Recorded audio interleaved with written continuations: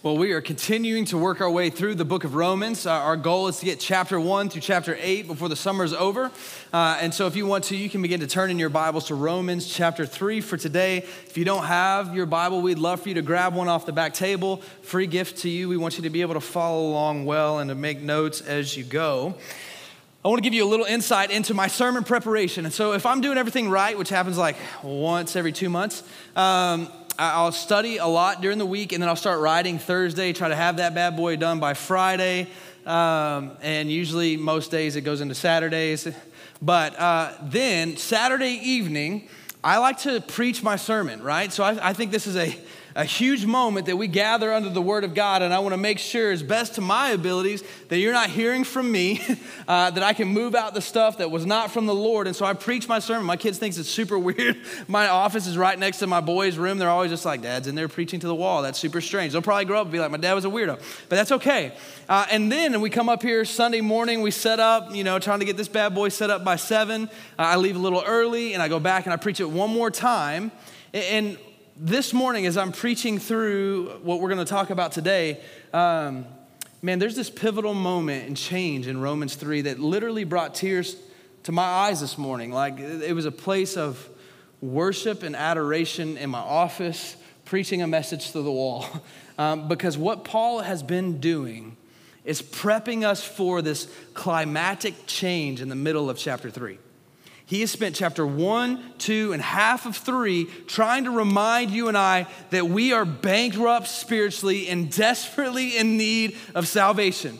That we have no hope in and of it ourselves, and that there has to be a better way. Someone has to step in and help us. And so in chapter 1, he started talking about the pagans, which is really you and I. We're pagans. We're not Jews, right, by nationality. And so it's this idea that even those that weren't given the Torah, those that weren't given the 10 Commandments, hey, they're still responsible and held accountable to the wrath of God.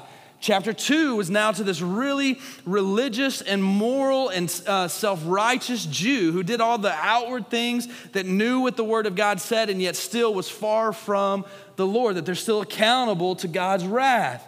And then he's going to go into chapter 3 and kind of just give his last exclamation point of going, I want you to feel the burden of your lostness and sinfulness so that the beauty of the gospel and the brightness of Christ and what he has done will shine brighter in your heart and life than it ever has before.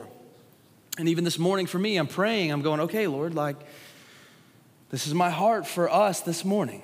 Is that if you're in this room and you don't know Christ, that today will be that day where you go, I want that. Like, I see the beauty of Christ on display in a way that I never have, and I want that.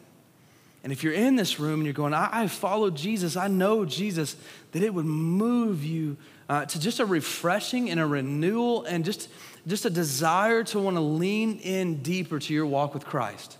That it would again be of most important value to you and I. That we would go, I'm going to forsake everything else for the sake of glorifying my God and King, even if it's costly, because I see the beauty of Jesus. That's what Paul is trying to do for you and I. And so I'm excited. Let's jump in then to chapter 3. We're going to break this into a few sections. Here's how Paul wants to finish his argument. He wants to give us rhetorical questions to prove how bad we need Christ, right? That's why you do a rhetorical question. It should be like blatant enough that you're like, it's dumb to even answer this because this question is so obvious. And that's what he's trying to do. Some of these are things maybe he had thought about on his own time. Others he even tells us, these are questions I've heard asked of me, talked about me before. And so he's going to tell us some things that hopefully leave us going, yeah, of course that's the answer. And then, oh, wait, that's me. I need Jesus. And so starting in chapter 3 in verse 1 through 4, it says this. Then what advantage has the Jew? Or what is the value of circumcision? Much in every way to begin with, the Jews were entrusted with the oracles of God. What if some were unfaithful? Does their faithlessness nullify the faithfulness of God? By no means. Let God be true, though everyone were a liar, as it is written, that you may be justified in your words and prevail when you are judged. So here's what he starts off with. He asks this first question. Is there any advantage to being a Jew or value in circumcision? Right? He just said, hey, look, it doesn't matter if you're a Jew. It doesn't matter if you've been circumcised. If you don't know the Lord, you don't know the Lord. You're still under his judgment. And so now the question's being asked, well, is there value in, really we could put it in today's terms, growing up in the church, growing up in a Christian family, bringing your kids and your grandkids to the church, you being committed to the local gathering on Sunday mornings. He's going, is there value in just being a part of a church? And the answer is absolutely. Is there value in being a Jew and being circumcised? Absolutely. What does he say the reason is? Because you've been given the oracles of the Lord. He's going, man, there is value in you just being here today, whether you are a believer or not, because we are going to be under his word, his truth. We're going to be around people that are worshiping this God and King. We're going to hear the testimonies of his faithfulness. And he goes, it's good for us. I don't know if you're familiar with the Gospel Coalition. Great website to check out, lots of resources, lots of articles. But they wrote an article here recently just answering the question, is it of value for someone to attend church, non-believer or believer? Like, is there good that comes out of this for humanity? And here's what they found in their research, some of just the quick, fast bullet points. So this is people that have pretty normal church attendance, even if they're not a Christian. Less depression, 29%. Less suicide, 84%. Less emotional pain medicators such as smoking and substance abuse. Greater social support. Greater meaning in life. Greater life satisfaction. More volunteering. Greater civic engagement. Children more likely to grow up happy. Reduced risk of divorce by 50%. Reduce risk of adolescent illegal drug use by 33%. He's going, it doesn't matter if you even believe what is being taught at the church. This is what's happening in people that are regularly attending church. And what Paul is trying to teach us is for you and I, what we do here, our commitment to the gathering, it's profitable. And it's good. It doesn't save us, doesn't get us out of the judgment of God, but it brings us to a place where we are hearing the truth of the word, and it begins to get in our hearts and our minds, and we see salvation come. You know what's amazing to me? I look at this, especially like, hey, children more likely to grow up happy. I literally talked to my daughter last night, and she's going into 6th grade, so we were like, man, you're about to get to go into student camp. Next year you're going to be 7th grader. You're going to move out of the kids wing, and you're going to go to students, and how crazy is that? And she goes, does that mean I have to go and like sit in on the regular worship service when you're teaching? And I was like, well, yeah, we don't have a lot for students, besides coming and doing that. She's like, that sounds horrible. I was like, thank you, Hannah. You know how to make me feel awesome. But she's like, I hear you all the time. I don't need to listen to you for an hour. And so what's funny to me though, right, is we go searching for the things that even are just like, by general grace of God given to us in the gathering of people at church in 1,000 other places. Some of us are highly concerned that our kids grow up happy and have all that they can and all these great opportunities that we never had. And so we go and we search after these things and we go, hey, the commitment to church will be secondary to these things. And literally they're going, just statistically speaking, even if your kid doesn't know Christ, they're going to grow up more happy if they're in church every Sunday. That's crazy. You and I do the same. We go, man, my commitment level to the gathering, I've got all these, I want self-satisfaction. I want to be able to be more happy. I want to feel less sad. And he's going, go to church, and that literally just happens. Whether you believe what's going on there or not. It's amazing to me that Paul is saying, hey, look, there is great benefit in being a Jew, great benefit in being circumcised. There is great benefit in your commitment to the local gathering. God will do a work in your family that you don't even realize will happen just because that's what he does. Washington Times, at the end of this article, how crazy is this? The Washington Times wrote this, and they quoted it in the Gospel Coalition article.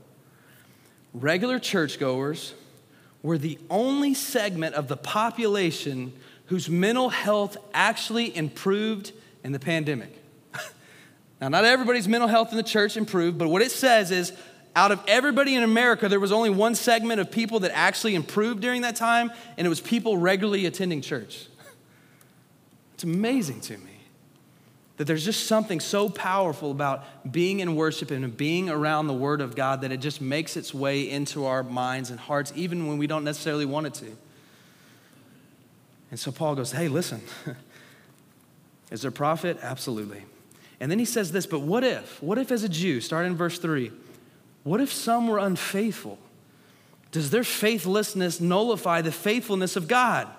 By no means. So now his next rhetorical question is, does a Jew lack of faith cancel out the faithfulness of God? And he says, absolutely not.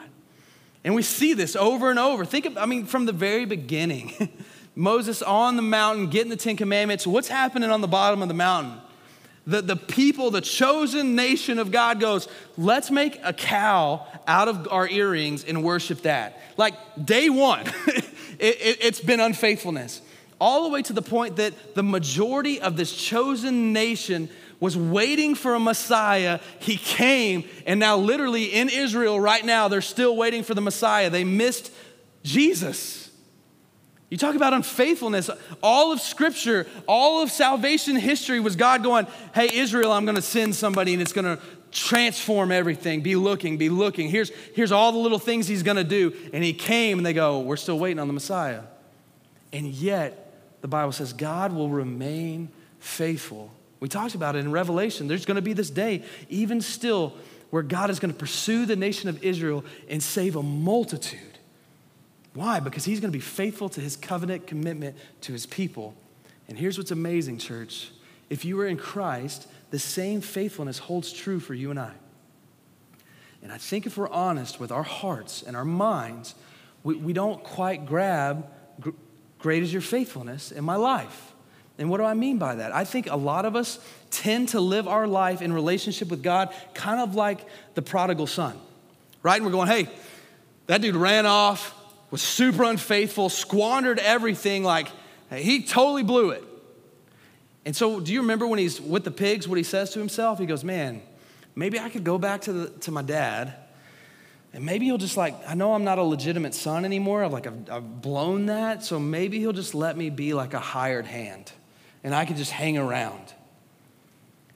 And I think some Christians, maybe a lot of Christians, this is how we live our life.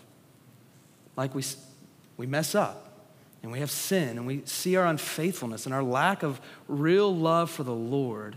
And there's something in us that goes, I'm probably not a legitimate child of God anymore. Like, will you just let me come hang out? I know I'm not on the A list anymore. Can I just be on the C list? And what happens in the story of the prodigal son? The son comes back and the father embraces him and says, no, everything I have is still yours because I'm faithful to be your father. And I just wondered this morning if there's someone in this room that you need to be reminded that God is faithful even though you've been faithless. Even if you have run 1,000 miles the other direction, he is pursuing you and waiting for you. And this is the goodness of God on full display. He is a faithful God. He's faithful to forgive, and he's faithful to be just. And that's why they finish with this little quote out of, Paul uses Psalm 51. Look at the end of verse 4. He says, let God be true, though everyone were a liar. He's like, what if all the Jews just said, we don't even believe in this thing anymore? And then he quotes Psalm 51. That you may be justified in your words and prevail when you are judged. Psalm 51, if you're familiar, it is a prayer of David when Nathan comes in and says, hey, we know that you were the one that put Uriah on the front line and had him killed. We know that you were the one that committed adultery and you had an affair with this other man's wife, and now you're trying to hide everything and pretend like it's okay. We know it, and the Lord said you're going to die. And then he's like, I need to write a prayer. And Psalm 51 comes out of that. And we get to this moment in Psalm 51 where we see this idea of God's faithfulness even when we are unfaithful. He starts right before this section and he says this, he goes, against you and you alone have I sinned, O Lord. And then he says that you may be justified in your words and prevail when you are judged. What David is saying is going, dude, you are just to pour out your wrath on me. Like I have sinned greatly. And you're just if you were to pour it all out and just be done with me. And yet, how does the Bible tell us David's life ends? What is he known as? A man after God's own heart. Why? Because God is faithful even when we are faithless. David repents and finds that forgiveness. The prodigal comes home and is still considered a son. And so Paul is saying, hey, listen, even when we are unfaithful, God is faithful. And it's the same for you this morning. And so he moves on, verses 5 through 8. But if our unrighteousness serves to show the righteousness of God, what shall we say? That God is unrighteous to inflict wrath on us? I speak in a human way. Verse 6, by no means. For then how could God judge the world, but if through my lie God's truth abounds to his glory, why am I still being condemned as a sinner? And why not do evil that good may come, as some people slanderously charge us of saying their condemnation is just? Question 3, since my sin shows off the grace and the righteousness of God, should I not just sin more? And he's going, this is so absurd. Their condemnation is just. I'm not even going to answer this. That you guys think I'm saying, you know what? God is faithful to the prodigal, so let's just go sin all the more so that the world goes, man, look how great his forgiveness is. I'm going to live a life of sin so I can just magnify the glory of God's grace and kindness and mercy to me. He's going, it's ridiculous. I'm not even answering the question. And you and I, with that particular question, would go, absolutely, that's stupid. And yet, I think, maybe unknowingly, we 100% believe this at some level in our lives. And we live it out. And what I mean by that is we understand that God is love and we are forgiven and our destiny is sealed. And so what do? We begin to minimize our own sin. We begin to minimize a need for repentance and holiness. We begin to go, hey, you know what? I don't think this is that big of a deal. Like, these are the little things that probably no one even knows about me or really cares. Does God even care at this point? Like, I've done the big things that help me fit in at the church at Wellspring. God doesn't really care about these other things. Does he really care that I got angry for a moment with my family last night? Does he really care that I have this little bit of jealousy towards somebody? Does he really care that my language is pretty coarse and not honoring to him? He doesn't really care about that. Does he really care that every now and again I drink a few too many beers and slip into that area that I'm like, oh, that was probably too much? Look, I'm not an alcoholic. I'm not drunk. I'm just social drinking. Does he care? Does he really care that I overspend to help satisfy my heart? Like, I'm just buying stuff on Amazon. I'm actually really well off. I'm not even putting myself in debt. Does he really care that I work so much that it sacrifices my family? I mean, I'm trying to be a good parent. I'm trying to take care of and get us something in the end. Does he care about those things? Does he care that I have a commitment to the church, really? Does the church really even matter? Like, this is about Jesus. And what Paul's trying to teach you and I is this. Are we to sin so that we can just show off God's forgiveness? No. And what he's trying to teach you is those small things that you and I probably just go, I don't even see these as a bad thing anymore, are the very things that Christ had to die for and bleed his blood for so that we might be called righteous. And Paul is saying, listen, I pour he says somewhere else in Scripture, he says, I'm going to pour my life out as a drink offering on the altar of sacrifice for my King. And he said, I'm going to live as best I can in a manner worthy of the gospel. What does that mean? That he's going to live up to the standard where God was like, man, I'm glad I died for you. You're getting it right. No, he's saying, I've been so radically transformed by the holiness and the beauty of Jesus that the Spirit of God that raised Christ from the dead is living in me and transforming me, that I'm going to live my life with a submission and a posture going, I want to make you worthy. I want to live worthy for you.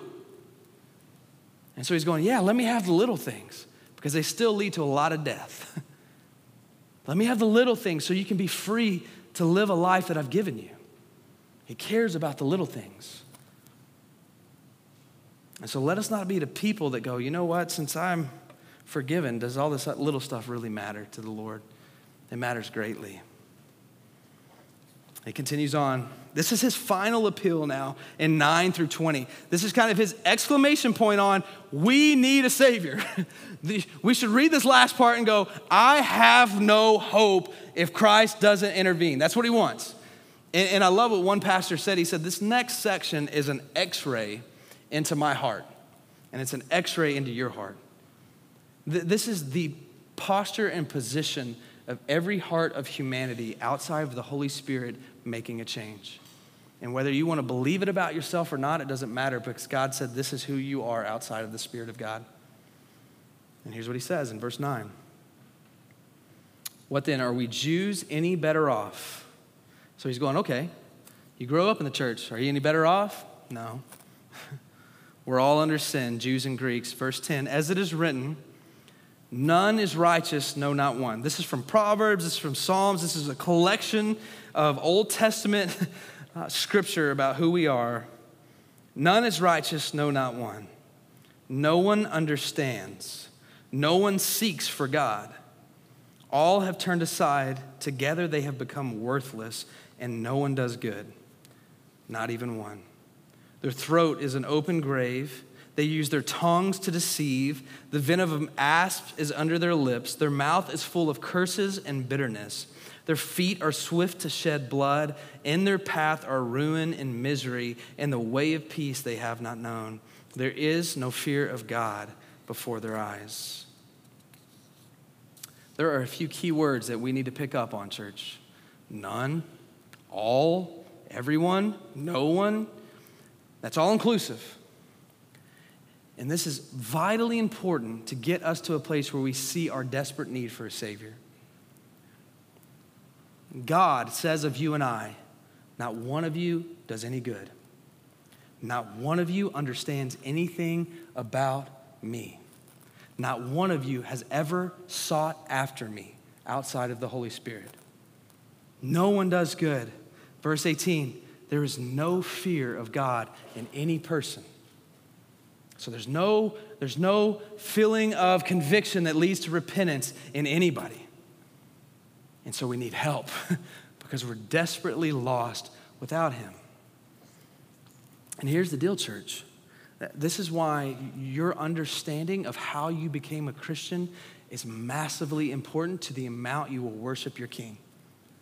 If we can begin to understand that the Bible is saying this about us, then we can also understand then what is this salvation that he has brought. Because here's what it says, church.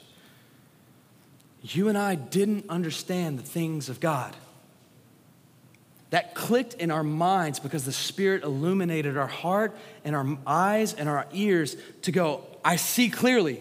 Without that happening, you didn't understand. I didn't understand. It says no one sought after God. There was not this point in your life where you said, man, I'm kind of like seeking out the Lord. I kind of want to know about God. No, what it says is the Lord sought you out. No one seeks for God. No one. He sought for you. He says we didn't have any good in us to make right our brokenness. And so Jesus comes and does the ultimate good so that we can be made righteous. There's no conviction. There's no fear of God in us until the Spirit comes. And all of a sudden you go, wait a second. The things that never bothered me in my entire life now bother me. Why? The Spirit came and convicted our hearts. Why does he do this? Because of his massive love for us.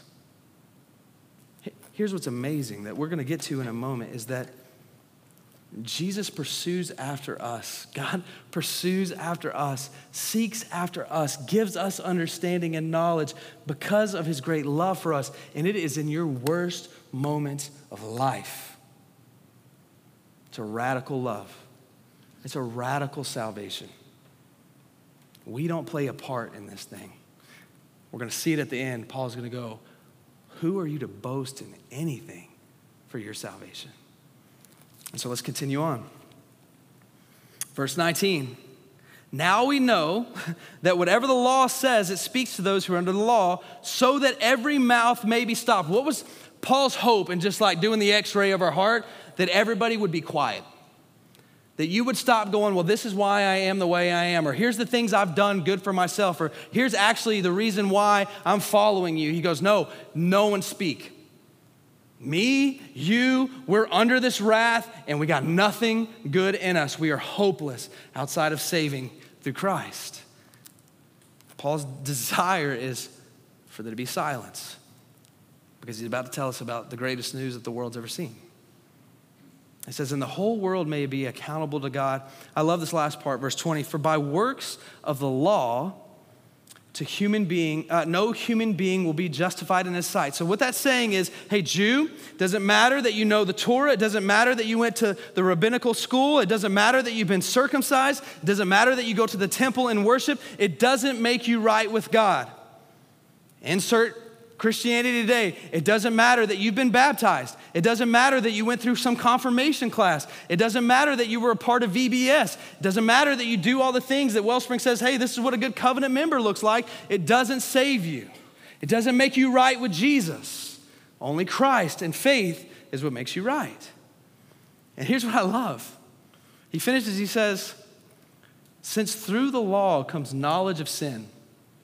He's saying the more that you and I learn about this and who he is, really part of its purpose, yes, is to live that out and to pursue that. But part of his purpose is for you and I to more and more realize how sinful we are. Like his goal is going, hey, I brought this standard of who I am, my righteousness, my holiness, so that when you look at your life, you'll really begin to go, I'm in worse shape than I was. I'm now more aware of the deeper my sin was before I studied. In fact, my kids are in this state right now, and if you've got kids or had kids, you probably understand this. Like, there's moments right now where your kids will say things that are like highly embarrassing and offensive to other people, and they have no idea that it was, right? You're like, oh my gosh, baby, you're not allowed to say that. That's horrible. Like, that just hurt that person's feelings. You can't say that, right? And so I'll see this in my own kids. They'll say something, I'll pull them aside, like, what are you doing? You can't do that. And there's instant, like, guilt and shame, right? There's this instant, like, I had no idea that was bad. And now you've told me, like, you've shown me that was actually sinful as well. And I did not mean to do that. Like, the more they learn about what it means to live right, the more they realize I'm failing further and further. There was a moment in my life that still sticks out to me. I was probably 7 years old, and yet this is just like, I can remember it like it was yesterday. It was my dad's side of the family. The whole family had gotten together. I don't know if it's obviously some holiday or something. We all went out to eat at this restaurant, and I'm sitting by my aunt. And if you're listening, I'm really sorry still to this day that I said what I said when I was 7. And I'm looking at my aunt, and in my little kid mind, I'm going, man, she has got a lot of makeup on her face. It's like, there's just tons of it. It's like, I can see where it stops and starts. And so in my little 7-year-old mind, with no desire to be mean, I was like, Aunt Gayla, you look just like a clown with all that paint on your face. And then literally my parents, right, are like, I get the squeeze of death, like, what are you doing? And like, in that moment, right, I still remember as a kid, like, holy cow, I just learned something else of where I have failed and fallen short. And God's going, look, this is what the law should do to us. There should be a side of us that as we continue to know who the Lord is and what he requires, we go, oh man, I messed up again and I failed again. And that's good for us, church. It's good for us to know how broken we are, because then we will elevate our Savior at a different level. And so Paul has put this exclamation point on our depravity and our need for him, and then finally he shifts gears. Like, can you imagine being the Roman church that got this from Paul, and you're like, hey, Paul wrote us a letter, let's sit down and read this together, and you're like, oh, this is pretty bad. I don't know. Do we want to go any further? I don't know. Everybody's like, what is happening? Stop talking, Paul. And then finally he gets to 21. And we see this massive shift. They were moving from this darkness to the brilliance of the gospel. And he says, but now, even though I've just told you how depraved you were, how much wrath is on your life, how you are lost and without hope, there's something different. But now, the righteousness of God has been manifest apart from the law. Although the law and the prophets bear witness to it, the righteousness of God through faith in Jesus Christ to all who believe. This righteousness of God is this standard at which he's been telling us we couldn't meet. This perfection and this holiness. He's saying now it can be yours in Christ through faith. You can be deemed as holy and righteous through belief in Jesus Christ, his death, burial, and resurrection. He goes, this is where new identity is found. And so he says, continues on in 22, For there's no distinction, which I love this, right? He just spent 3 chapters going, there's no distinction. Everybody's under the wrath of God. And now he's going, and you know what? There's no distinction in his saving grace and love for humanity. The same people that you can't stand and you have anger issues towards, and you look at their life and go, it's disgusting. The Lord says, I love them greatly. I have no distinction of salvation for any human being, and I want you to be my mouthpiece for them. Show them love like I've shown you, because you're no different. There's no distinction, no race, no creed, no socioeconomic status, no amount of sin or heinousness. There's no distinction. All have fallen short of the glory of God. And then we get how this plays out in verse 24. And are justified by his grace as a gift, through the redemption that is in Christ Jesus, who God put forward as a propitiation by his blood to be received by faith. This was to show God's righteousness, because in his divine forbearance he had passed over former sins. It is to show his righteousness at the present time, so that he might be just and the justifier of the one who has faith in Jesus. There are 3 words in this moment that some of you are really familiar with, and some of you have no idea what they mean. And regardless, I want to give us some fresh definitions. What is faith in Christ, his death, burial, and resurrection? What does this receiving of the righteousness of God really play out in our lives? 24 tells us, and are justified by his grace as a gift. So this first word is justified. This is this gift that he gives. You couldn't earn it, couldn't deserve it, couldn't work for it, couldn't merit it, but he says you're justified. And so what is the definition of justification? Justification, here's maybe a new definition for you, same meaning. It is God in heaven declaring that you and I in Christ are perfect and righteous. It's his declaration that you are perfect. You are holy. You are righteous. This is what justified means. Him declaring over us a new identity. But not just that, church. It's deeper than that. Justification is not just that he declares that we are holy and righteous and sinless, but now we are treated in that regard. You know who the only person that was holy, righteous, and sinless was? It was Jesus.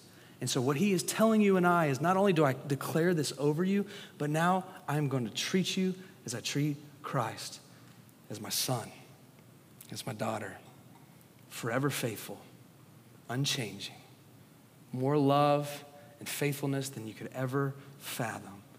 You're mine. This is justification. So he says there's no distinction. All have sinned and fallen short of the glory of God and are justified by his grace as a gift. The next is through the redemption that is in Christ Jesus. That next word is redemption. And we see this biblical term throughout Scripture, and it carries with it this idea that someone with the means purchases a slave's freedom, okay? Paying the price of a slave to now go free and live their life. And so part of our salvation, part of the hope is not only did Jesus declare over us, you're holy and you're righteous, but he was willing to pay a price to redeem us, to purchase us out of slavery. But there's this little part that I think we forget that also goes with redemption. It also holds with it the idea that I am purchasing, because I have the means, a slave so that they can go free, because I value them and I love them.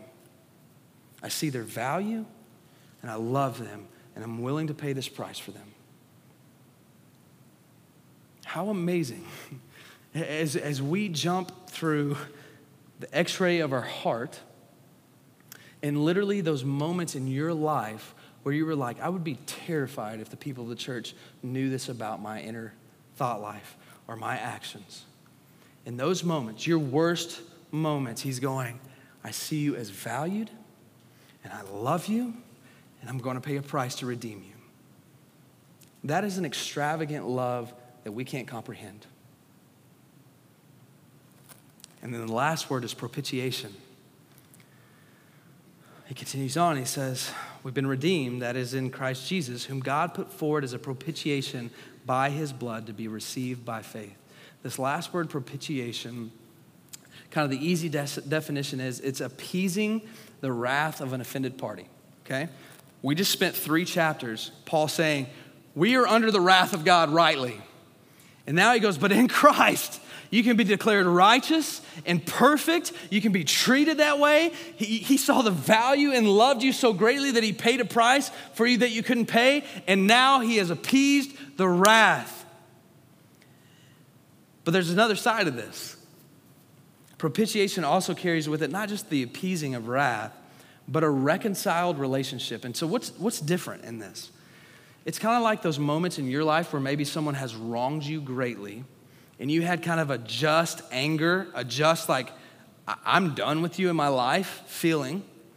And you knew that the Lord said you got to forgive, right? You don't want to be bound to your anger and your hate. And so you go and forgive that person. You make right. But you're also like, I don't like you and I'm never going to talk to you again, but I forgive you, right? That happens. That's half of propitiation. Like, I'm going to forgive you. I'm going to go my own way now, but I don't like you. The other half of propitiation is so radical. It is God going, I've forgiven you. The wrath has been taken off of you, and now I'm going to make you my closest companion. In fact, Jesus says he makes us his bride. It is a picture of God and your dirtiest, my dirtiest, most horrible moment saying, I love you, I value you, I'm gonna pay the price, I'm gonna call you righteous, and I'm going to make you my bride. I'm gonna love you forever with a covenantal, unbreaking love. And all of this, first half of Romans 3, no one seeks, no one cares, no one's turning to God. And he comes and he pursues us, he said, you're mine.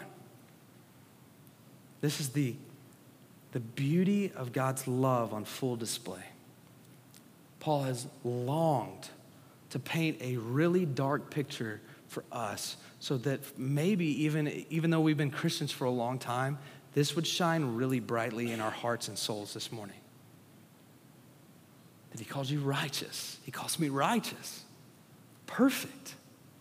He's made me his bride. He's faithful. And he's going to be faithful forever. And so Paul says, that's what makes him just.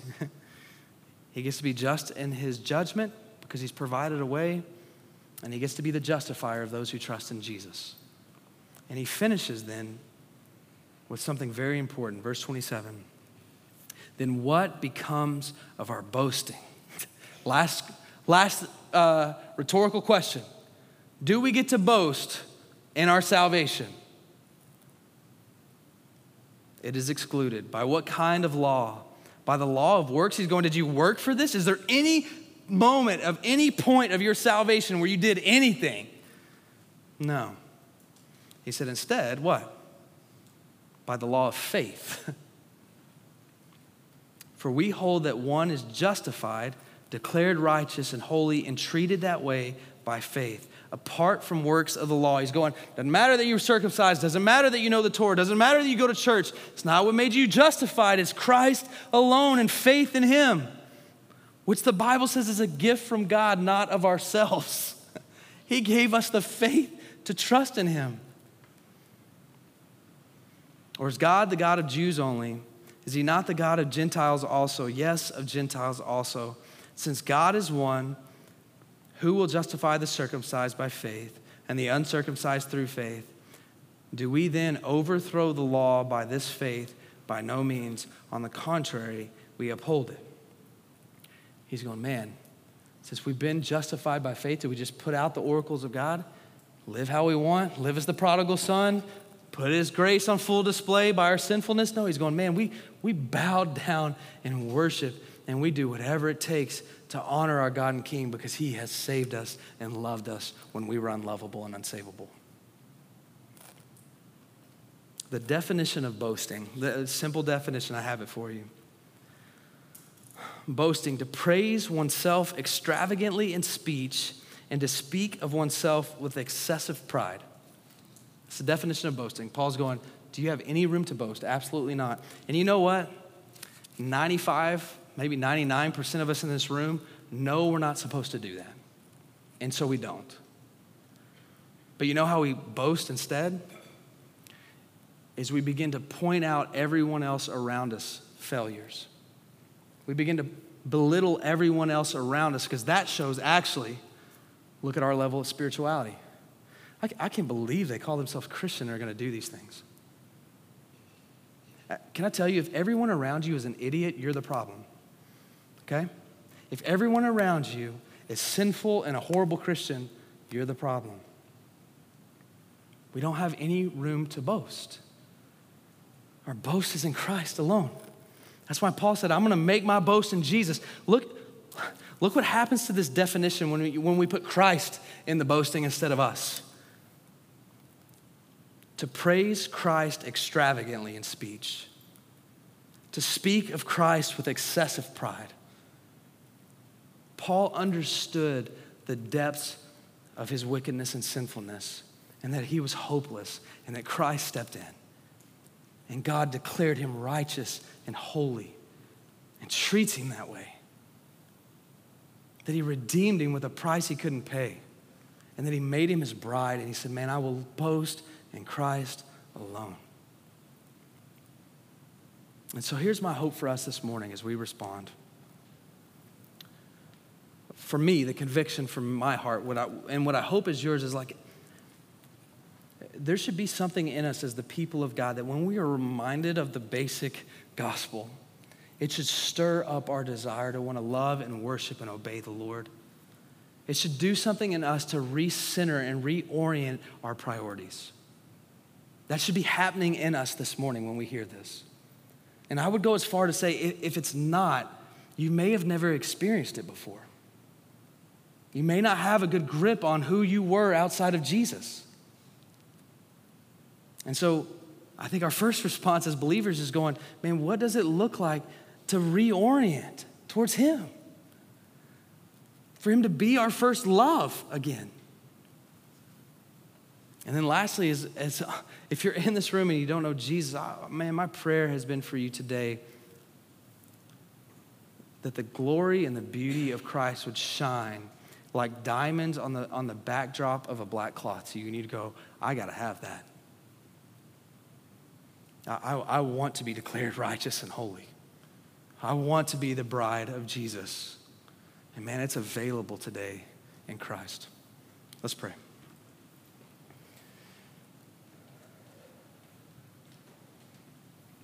And so, God, we are humbled by your scripture this morning. God, I'm humbled in my brokenness and my sinfulness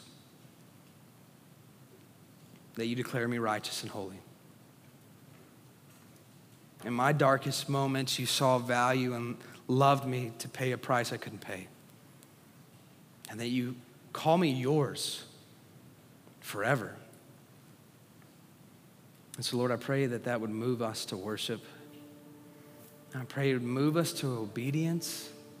I pray it would move us to quit playing games with the little things in our life that we go, man, this is just baby stuff and baby sin that doesn't matter. I pray that we would walk in a manner worthy of the gospel. And God, I pray this morning, if someone doesn't know you, that today, that they would experience a love and a grace and a mercy that you have afforded them through Jesus in a way they've never experienced. And so you have your way in us. It's in Jesus' name I pray. Amen.